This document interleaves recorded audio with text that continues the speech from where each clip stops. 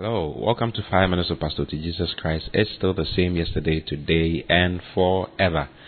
Oh, it's a blessing to be with you once again this morning, and I'm excited with what I'm going to share with you today. I'm still talking about the 4 laws, and there are laws around. There are laws.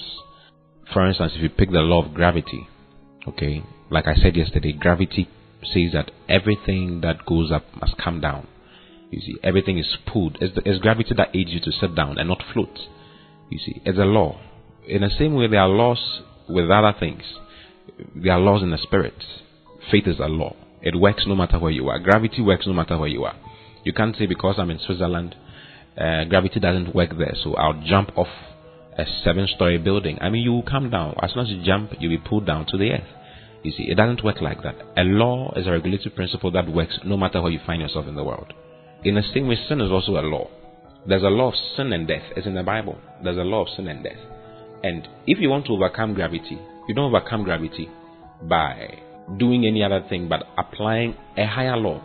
You see, airplanes are heavier than we are. They are bigger than we are. They are full of metals. And they're not supposed to fly. But they're able to fly. How are they able to fly? Because there's another law that is employed, for them to be able to fly. There's a law of lift, or the law of aerodynamics. That's what they apply. So in order to overcome gravity, you don't have to force yourself or do something. All you need to do is to apply a higher law. In the same way, there's a law of sin and death, and there's a higher law. Okay, if you want to overcome the law of sin and death, what you need to do is to apply that higher law. That's what the whole thing is about. That's all that this teaching is about. Okay, but today I want us to look at another law that is in the Bible so that we can explain everything to you for it to make a lot of sense. So I'm talking about the law of the mind. The law of the mind. And the law of the mind is actually the law of the human life. Okay. It's the law of the human life. Yesterday I mentioned that the law of the mind is the law of the human life. The law of sin and death is the law of Satan's life. Then the law of the spirit of life in Christ Jesus is the law of the divine life, or the law of God's life. Then there's the law of God, which is God himself, what God represents. You see. So the law of the mind is also called the law of delight and the law of good. Every human being has this law working in him. No armed robber wants to actually rob people. You see, it's so difficult to kill a human being. It's very, very difficult for them to be able to rob you and kill you. What they do is that they take in drugs, they take in things that will let them lose themselves. You see, they do things that will help them lose themselves and bring them some kind of confidence to be able to kill. It's so difficult because there's a law inside every single man that speaks against you taking another man's life. You see, there's a law, it's there, that prevents you from, if you want to steal, even if you're not born again and you want to steal, there's something inside you that lets you know that what you're doing is not right. It's a law of the human life. Naturally speaking, every human being has it. And in Romans chapter 7, verse 21, Paul explains this particular law of the mind. In Romans chapter 7, Paul was explaining the dilemma of humanity. You see, the problem of humanity. And the problem of humanity will be related to God's law. You see, God's law is good, is holy, is just, but human beings could not fulfill it.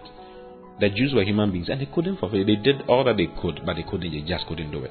You see, so in verse 21 of Romans chapter 7, Paul says, I find then a law that when I would do good, evil is present with me. He says, I would do good. I want to do good, but evil is present with me. Now, this is a discourse or a description of the natural human being. Okay. Then verse 22 says, for I delight in the law of God after the inward man. He says, I delight in the law of God. He knows that the law of God is good. Who doesn't know that God's law is good? Who doesn't know that thou shalt not fornicate is a good thing? Who doesn't know that thou shalt not commit adultery is a good thing? But human beings find themselves doing all those things. Who doesn't know that thou shalt not steal is a good thing? They are good things.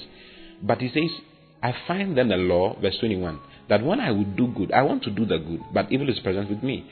For I delight in the law of God. I have delight in the law of God after the inward man. Then verse 23 says, but I see another law in my members, warring against the law of my mind. So there's the law of the mind.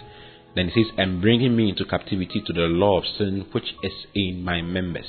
You see, so there's the law of the mind, which is good. It's the law of delight. It's the law of good. It always wants to do good. But there's another law. It says, I see in my members another law. You see, which is actually the law of sin and death. I'll explain that tomorrow. There's another law within that prevents you from going and doing what you want to do. Nobody actually wants to do what he's doing. So there are some believers who always criticize others and criticize people who are not born again. Our duty is to pray for them. Because nobody wants to be a prostitute. Nobody in her normal senses wants to be a prostitute. No, they don't want to do it. They know that what God wants is for them to live a good life. But circumstances and things push them to do what they do. You see. So every human being has that natural thing inside him that pushes him to do good and want to do good. But they can't do it because of what is inside them. That's why they need the gospel. That is why you and I, who are born again, must preach the gospel to them. Don't sit down and condemn someone who is not born again, that they are doing this, they are stealing the money of the country, they are doing this, they are doing that, they are doing that. They are doing it because they don't know Christ. When they become born again, that nature of sin will be taken away from them. And the nature of God will come into them.